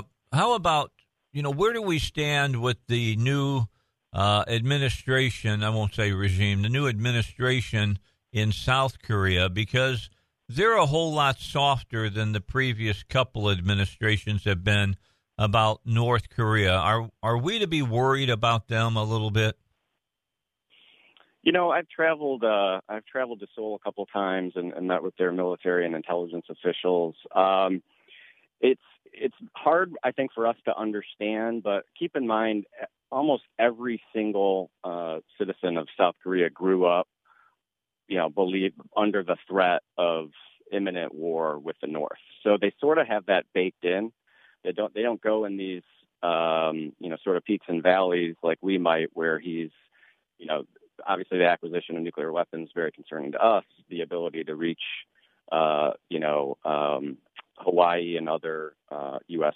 territories in the Pacific give us greater concern. But they kind of grew up under the thumb. And it's an interesting psychological situation where you go to South Korea and you talk to regular people about what they're worried about. And usually North Korea is 3 or 4 on their list. It's not number 1, which is kind of an interesting thing.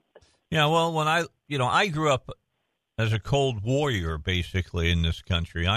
I remember as a kid doing the hit the deck, get under your desk, and it wasn't about earthquakes, and it wasn't about school shootings. Duck and cover. It wasn't about tornadoes. It was about a nuclear exchange. I remember that as clear as day. I can understand, but I also understand when you look at North Korea and what this family has done, who's been in control now, 3 or 4 generations, they're not people that you can really readily put your trust in them. Yeah, no, certainly we all should be, very skeptical, no question. One thing that I do think is different there is keep in mind both North and South believe they're all sort of one people from one, heritage, and they would all like to eventually, be reunified, as I think we would support under a democratic regime. But of course, the devil's in the details there. One side wants it their way, and the other, of course, wants free and open, which the other is a huge threat to them, of course. Oh yeah, I mean, Un wants to keep power. There's no doubt about that. He doesn't want to give up power, and do you think that China put some pressure on him? Do you think maybe there's some pressure that's been put on by them that perhaps we have not seen? So I do think the president's efforts to sort of, push China further than they've gone before have, bore some fruit. But, I was actually talking to Vice President Cheney about this 6 months ago or so. And he's come to the conclusion where I think I am, which is, I'm not so sure China isn't perfectly happy having this guy running around being a little nutty, because it occupies a lot of the world's time. Mm-hmm. We're all focused on them, which means we're not focused on the Chinese. So, you hear sort of the conventional wisdom is, well, it's in China's interest to not have a nuclear North Korea, too. I'm not so sure that's the case anymore. No, I agree. And I've said that for a long time. North Korea is like China's little mini-me. Or not Mini-Me, but what was it, Dr. Evil? Yeah. Right. Well, what was his little Mini-Me? Yeah, okay. That ran around. Yeah. I just don't know if he puts his, little finger up or whatever. Mean, they enjoy it. They're the ones that break the the trade, Well, you know why they support North Korea, because they don't want us on their border, well, on China's border. Right, like they told us that they would not accept us implementing a new leader or a new government on North Korea. Yeah. Right. No, I think, China's biggest fear is regime stability. And so I think that's right, where if you had a, Western allied democracy right on their border, that makes them awfully nervous. Just look at Taiwan. Okay, so Andy, let me ask you if you were as incredulous as I was during the Olympics when the sister shows up, right, and doing her thing, and the Western press goes, "Isn't her smile so beautiful?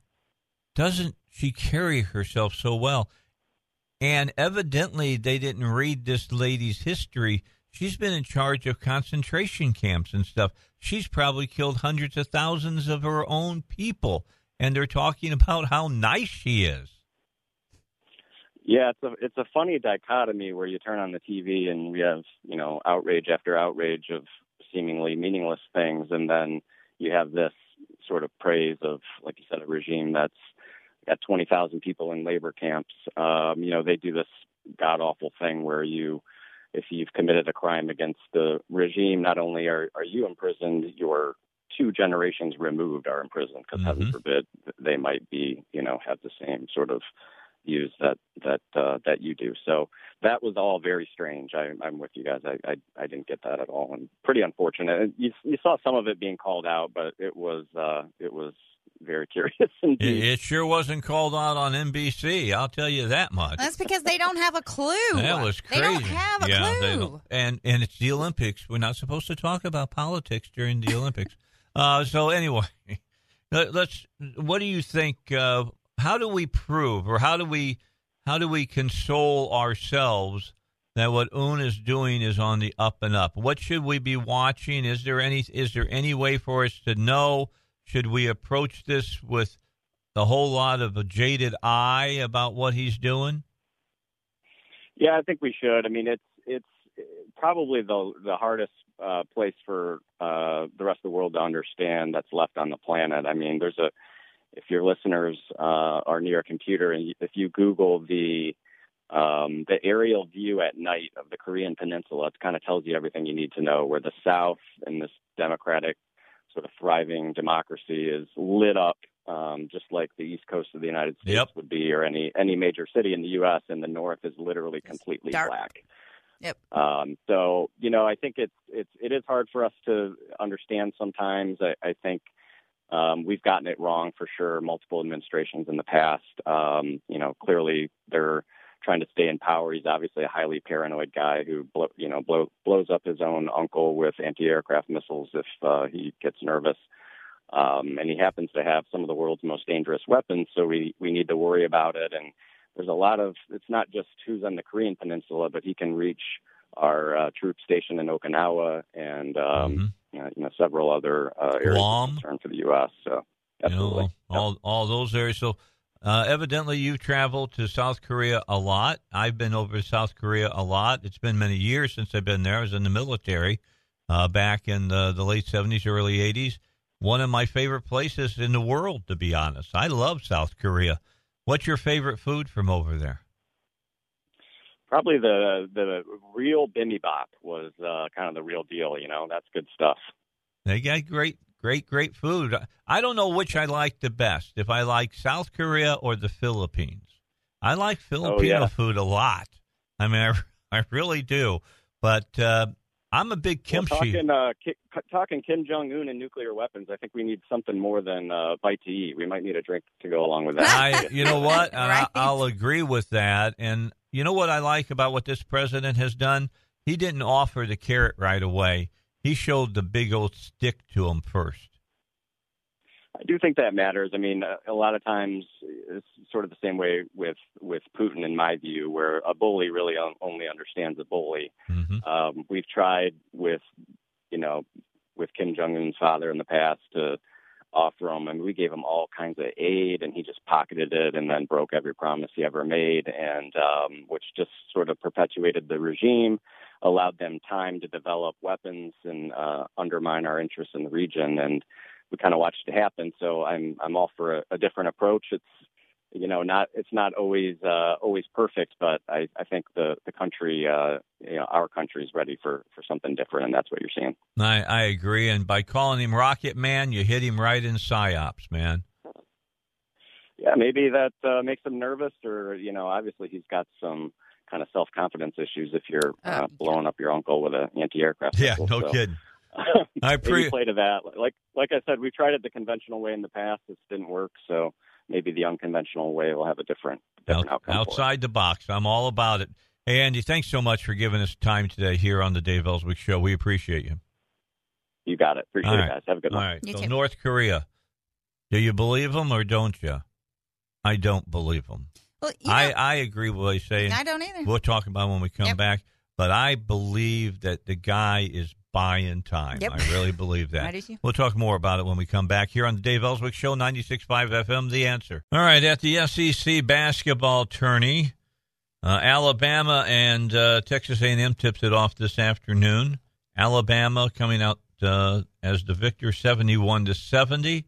And with about 3 minutes remaining in their game, University of Georgia leads Missouri 59-57. Some great basketball. It'd be great to be there watching the games today. 6 o'clock tonight, LSU takes on Mississippi State. Whoop, whoop. And then at 8:25, all us Razorback fans be tuned in. South Carolina will go up against Arkansas. South Carolina won last night, beating Mississippi, Ole Miss, 85-84. And Georgia beat Vanderbilt last night, 78-62. So Alabama beat the winner. I was watching that game at lunchtime, and they were up by about 5 at half, I think, or 6. Were you at your usual spot? Oh, yeah, because they got Why tons. Why you call me? They got tons of big screens around. Yeah, so I bet that's what they got. Tons of big They do. Screens. They do. It does. I was watching it. Yeah, they can see the smile on your face now, Dave. Anyway. That's awesome. What can I say? All right. Let me tell you about PI Roofing. See, I got all my information here that Joel sent me. Just go over it with you. They are more than just a roofing company now. They'll fix your roof, and they're as good at that as they've always been. I had my roof done by PI Roofing, I think it was 9 years ago, maybe 10, and they did a fantastic job. And then I've used them a few times since. I've had some things happen with my roof, and then I had some things happen with the plumbing on my above-ground pool. The thing on my roof was because the people from DirecTV took, before you could get, the HD signal, you had to have this thing that looked like a fly swatter on the top of your roof to pick up the local broadcast, and they merged them so that you got a high definition view. Well, about 2 years later, you didn't need that, so they took it off, which I asked them to do because it was very unsightly.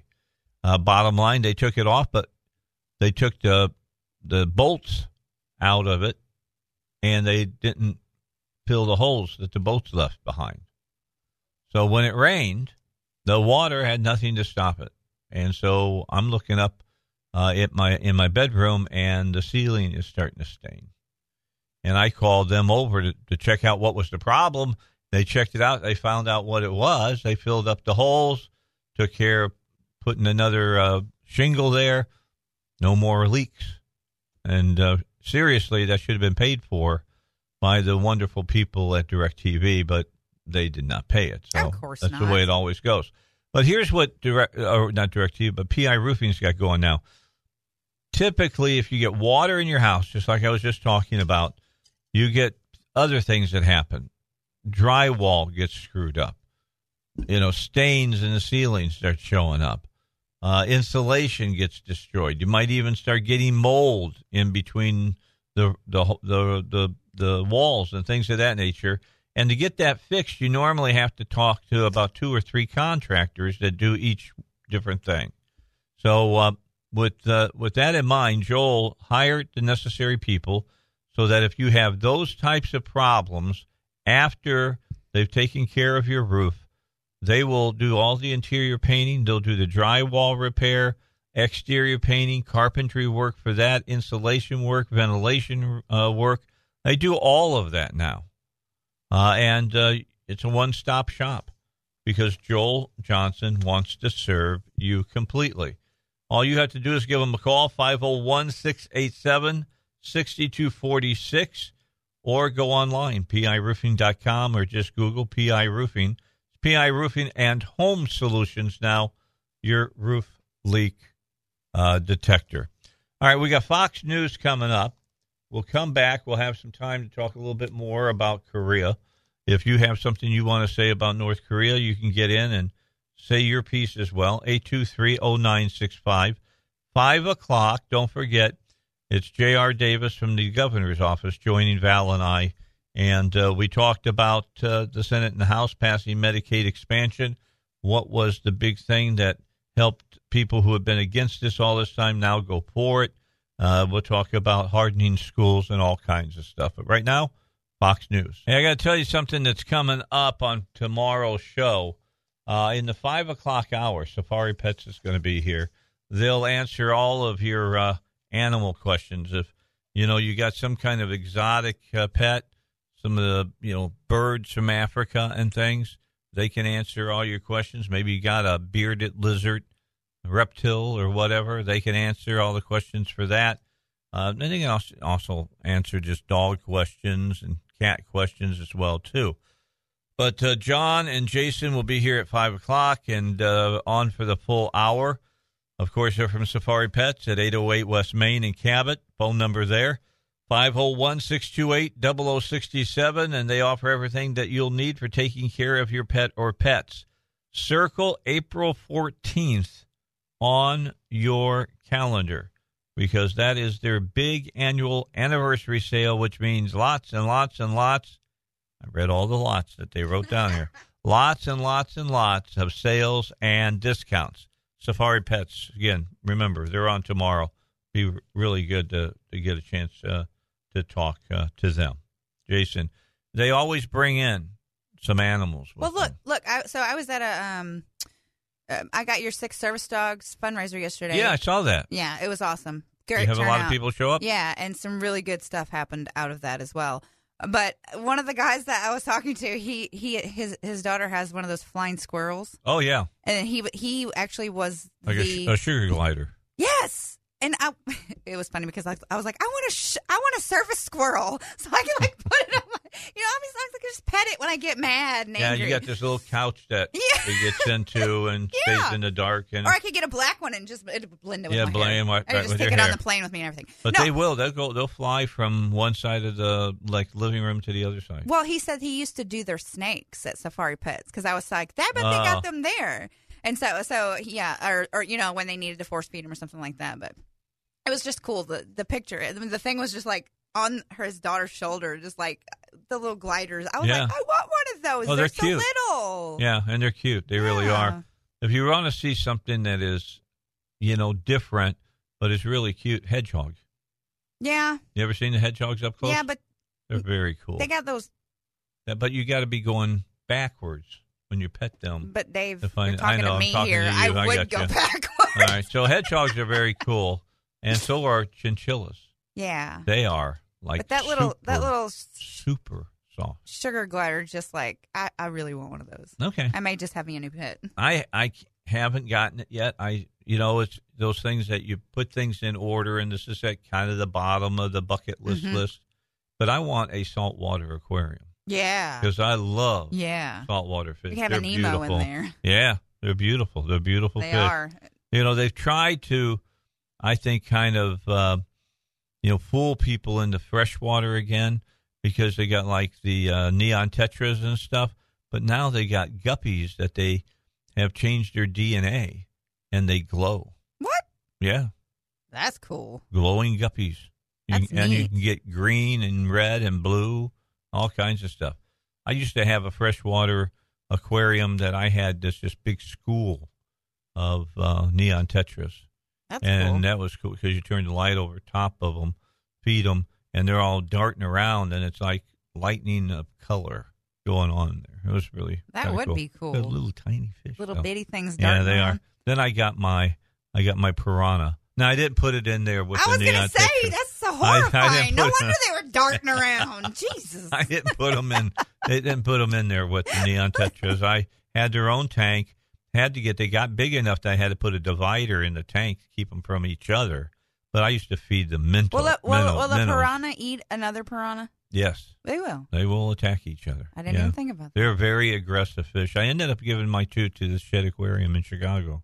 They'd be dead now. Right. But, I mean, when I had them and got rid of them, they were about the size of, here, if you're looking at on TV right now, about that big around.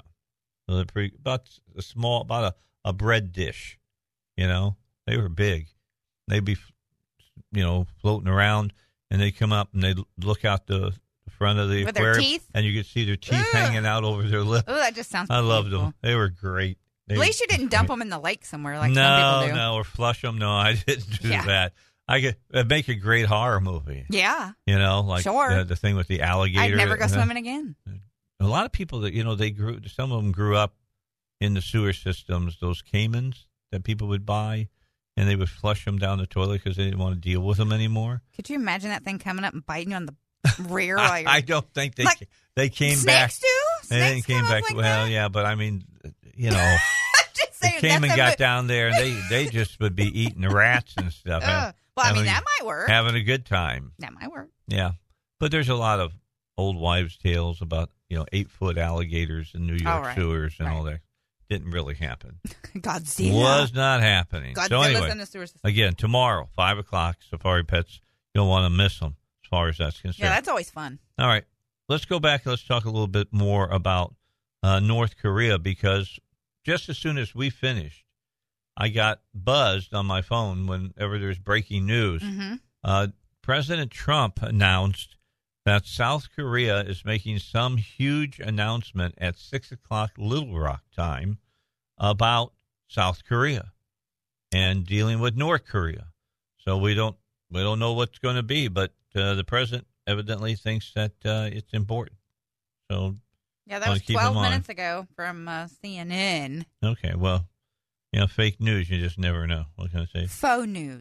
It's now faux news. Your fake news headquarters. That's kind of what they are. Yeah. The Communist News Network. Yep. That's or what the I've Clinton known News them. Network. Yeah, That's I've what known I them always call forever them. as the Communist News Network. They don't have any shame whatsoever. No, they don't. And they sit there and they'll lie and lie and lie. Oh yeah, they've been doing it for the whole time that they've You just want to throw something at the TV, but then you'd break your TV. Yeah, that's true. I saw that, I don't know, Trump signs the tariffs on steel and aluminum. Yep. Only Canada and Mexico are exempted. Trump saying that South Korea is to make a major statement on North Korea at 6:00 our time. It says President Donald Trump says South Korea is going to make this major statement. Trump teased the announcement in his first visit to the White House press briefing room. It came after hours of consultations at the White House between U.S. and South Korean officials over recent inter-Korean talks. That dialogue in North Korea concluded with an invitation to the U.S. to reopen direct talks with Pyongyang, saying it would suspend its nuclear tests during such talks. Oh, yeah. Trump has expressed openness to the invitation, saying, we'll see. Okay, so that's what the president had to say. 11 nations have signed a Pacific Trade Pact as Trump plans U.S. tariffs. Elon Musk goes on tweet storm, siding with Trump over tariffs. Senator Grassley, trade tariffs do not put America first. Low barriers, expanded access do. Pennsylvania steel workers thank Trump, saying these tariffs definitely have an impact. Now, let me just say, could it be that the president is doing some of this because he carried Pennsylvania in the last election? razor thin vote count. Could he be doing this knowing that it helps him politically? I would think that's a good possibility. It also, and we were talking about this after JR was on, and talking about it as well, it can have positive and negative impacts. Look, Nucor probably will have a little bit of a negative impact here in Arkansas, just something to keep in mind. So we'll find out. Time will tell, as they like to say. I think it's interesting that the president thinks that Canada and Mexico evidently are not dumping, and they've been playing nice about NAFTA now. Of course. So with that in mind, well, you know, it's just the carrot and the stick. It's not Canada that concerns me. It's Mexico. Yeah, it's all about carrot and a stick. Like with Carlos Slim, Hulu. Yeah. Who was making all that money off the phone, the phone conglomerates, because it was like a monopoly. Did you hear the gentleman on the Bible Guys Tuesday? Mm-mm. He's been a missionary down in Central America for years. He said that the cartels have branched out. That's what they do. Mm-hmm. And they bought up other businesses. Mm-hmm. They control the avocado productions down in I don't eat Central America. avocados anymore, so. I do. I like it. I like guacamole. All right. So when you buy one, you are just know that you're helping the Zetas cartels or somebody. Yeah. Yeah. That's wonderful. Help them kill people. They own them all. That's nice. The way it goes. All right, we got to get a break in, and we'll come back and finish up this hour here on the Dave Elswick Show. Don't forget about Horton's prosthetics, orthotics. I'm going to have them on at 5 o'clock on Monday. They're going to come on and talk about some different things. And it's important that you hear what they do, because as a family business, they do a lot of good things for people here in Central Arkansas. And now they're branching out. They just opened a brand new office over in Conway. So you can go and see Horton's there. They got Bryant. They got Searcy. I think they got Fort Smith. And I think there's several other areas now that they're located. Their main office is right here in Little Rock, 5220 West 12th Street. In Little Rock, when you're talking about prosthetics, if you're talking about artificial limbs, things of that nature, it's Medicare that's going to ask you which business that you want to go to. You want to always tell them you want to go to Horton's, and then they'll send you there.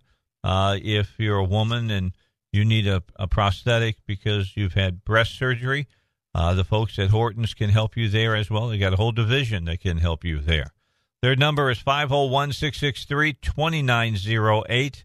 Again, they're located here in Central Arkansas, in Little Rock, 5220 West 12th Street, in the Great Rock City. All right, so an icon is leaving in the world of automobiles. Volkswagen is exterminating the Beetle. It should. The automaker's head of research and development, Frank Welsh, has confirmed that the brand's iconic compact car will not be replaced when the current model ends production. The executive broke the news to Autocar at the Geneva Motor Show, telling the publication that 2 or 3 generations is enough now. Now, that's the new Beetle. I mean, there's more than 2 or 3 generations before they brought it back. But they're all plastic. Yeah. Welsh said that the Beetle was made with history in mind, but you can't do it 5 times and have a new Beetle. Right. The new Beetle in Atlanta, they got a picture of the newest one, and it looks like the old one. Instead, VW's lineup's heritage slot will be filled by an upcoming electric microbus, which blends retro styling with high-tech battery-powered drivetrain that promises long, strange 300-mile trips. What a long, strange trip it's been. Between charges when it goes on sale in 2021. He didn't say when the Beetle is kicking the bucket, but it's been on sale since 2012, so it should be nearing the end of its lifestyle, or not. The new Beetle that preceded it was sold between 1997 and 2011, while the original which I was talking to you about, was the real metal one. Was in production for over 6 decades. So, because it was steel, though. Well, you know who made it? The Nazis. Right. All right. It was the car that Hitler blessed because it got a lot of mileage, and it was one of the first cars that was out there on the Autobahn. 400,000 miles, and you're golden.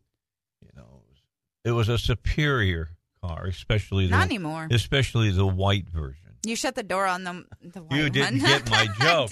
I do, the white version. Yeah, but no, look, especially when you shut the Hitler door, did it. It's like clink, like it's not even safe. Yeah. To ride in, I don't think. So anyway, interesting that as you watch things kind of just disappear. I was thinking and talking to somebody today, and they had a problem with their smartphone. They did something, and all their contacts disappeared. And they went over to AT&T and took it to one of the geek guys, and he got all their stuff back in like 5 minutes. Yeah, it's on the cloud. Boom. So anyway, if you put it there, load it up. And I was just thinking about it. Hasn't it been just about 7 years since the smartphone has come? I mean, it has not been a long time. Now, I'm not talking about cell phones. I'm not talking about flip phones or anything. I had a Trio. I'm talking I'm talking about smartphones. Well, a Trio was a smartphone. It had a computer in it. Yeah, it did. It was the first one. It was the little Palm Trio. Okay. And I got that in 06, 05 or 05. Okay, so we're talking 13 years. Yeah. Think about how much has changed. Oh yeah. In 13 years. I mean, it's nothing like that. Yeah. If there's one thing you make sure if you're going somewhere in your car that you have with you is your phone. Or your charger. Well, yeah, and your charger. But I mean, definitely you're going to make sure you get your phone. Oh, yeah. And when you lose it, it's like... That's what I'm just saying. Panic mode because you're like, everything is in there. Your life is on your phone now. Yep. I put mine on the roof of the car once. And what are they going to do next? I don't know. There's going to have. There's got to be a next. I mean, now I have an Apple Watch. I don't have it on today. I don't have that. But yeah, you can just like ding and talk. It's like Inspector Gadget. It's cool. Okay. But I don't use it. It's one of those. It's a novelty to me. That's what I'm saying. I can get along with my phone for most of that stuff. Well, the good thing about it is women, we keep our phones in our purse. So the watch. Part of the message will come across, and you can see who it's from and who your email is from. And so if you need to check it, you can make it talk to you, can't you? Yeah, you can go like I just glance at it and see. Yeah, there's a lot. I mean, it tells me to breathe when I get all. Yeah, it's like it'll send me a text. Breathe. Does it really? Yes, it does. It knows when I'm about to go off. Now, does it let you pick what kind of voice you have? I bet you got one of those really hot Australian guys talking. I know, but my friend yesterday, she has one of those hot Australian guys talking, and I was like, I'm changing mine. I am sick of Siri. I'm sick of her. Yes. I can't stand her voice. Freddy Krueger on mine. Well, you just scared the crap out of me. I'm just saying, I know my son-in-law on his maps thing that he has hooked on his windshield. No, he's got Bart Simpson. Bart Simpson. Yeah, that would be awesome. Yeah, hey man, funny. turn here. Yeah, that's right. That's what it does. It's Bart and it's. I'd like to do Family Guy. That'd be funny. And they're his dad. All right, because he'll say he made Homer. you made a wrong turn. Do it. Homer. Yeah, Homer. Simpson. Yeah, I would like to do Family Guy. That would be fun. I didn't know you could do that. Yep. They got all kinds of voices out there for you that you can pick up. I would like to have another way to make money. I will kill you unless you turn here now. That'd be Stewie. The brain. That's what you need. Yeah. You need the brain. From Young Frankenstein. Pinky and the Brain. Oh no. Yeah. Oh, I thought you were talking about from Young Frankenstein. No. That's an Abby Normal. Abby Normal. Stuff, Brain. What are we going to do tonight? Same thing we do every Friday night. Pinky. Try to take over the world. Yeah. And turn right. Yeah, that's right. That'd be great. I'd love to have that. That's awesome. One of my favorite cartoons. Yeah, definitely tech is going. It's like there's so many things you can, like Alexa now. And yeah. I was watching this thing. I don't have that yet. Of all things that I don't have is Alexa, and I want it. No, I bought an Alexa when I was in Baton Rouge for my ex-boyfriend, and we never used it. Like, we never used it. It, like, was sat there. I think I used it to play music. I was like, Alexa, music, and that's it. We never used it for anything else. Well, I would hook $200, I we never hooked my used it. TV up to it and everything. We never used Alexa? And we were techie. X-Files.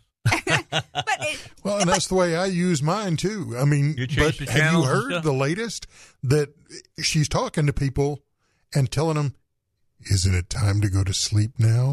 No. I haven't heard this. No, the worst one, Russ, is that she's saying, I'm going to no, kill if you ask him the definition of God, and I thought this was crazy, she'll say an imaginary person that blah, blah. You ask it Muhammad, it'll say Muhammad was a great blah, blah, blah, blah, blah. And yes. You've tried this? No, I haven't. I don't have my Alexa anymore. Does it do that? What's it do, Russ? I can't remember exactly what it says, but it doesn't say anything about imaginary. It says, I can't verify that, something to that effect. But Muhammad. Yeah, now I did give you a full definition of Muhammad. Yeah. Okay, do me a favor. Take home the recorder and record that so we can play it on the air. Yeah, I was like, okay. What? All right. Actually, I can't play it on the air, Dave. I'm sorry. Why is that? Because you can't play Alexa's voice on the air. Oh, we can't play her. Can we put it in a voice changer?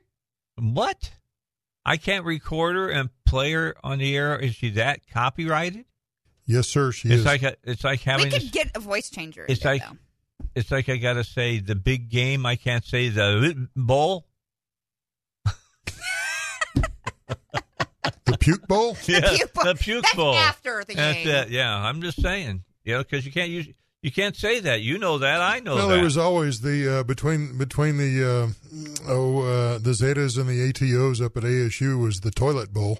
Yeah, well that worked. The Zetas. We're out of. I remember that house. I got to get out of here. Bring back J.R. Davis. He's going to be with you in the last hour. You won't want to miss this interview. And remember, the governor next Thursday live in studio. You can call him at 823-0965 when he is here answering your questions. 3-star General Michael J. Flynn, head of the Pentagon Intelligence Agency, knew all the government's dirty secrets. He was one of the most respected generals in the military. Flynn knew what the intel world had been up to. He understood its funding. He ordered the first audit of the use of contractors. This set off alarm bells. The explosive new documentary, Flynn, Deliver the Truth, Whatever the Cost, uncovers the facts behind this scandal. Flynn told the truth. He was the most dangerous person for Donald Trump to hire. I find out the worst enemy that I'm going to face in my life is right here in America. They took my assessment and they wanted me to change it. And I was like, I'm not changing it. They had to get rid of Flynn. With in-depth interviews, archival footage, and never-before-seen personal records of the man behind the headlines. I just felt like I was drowning. Flynn, Deliver the Truth, Whatever the Cost. Available now. Watch it today. Go to salemnow.com. salemnow.com.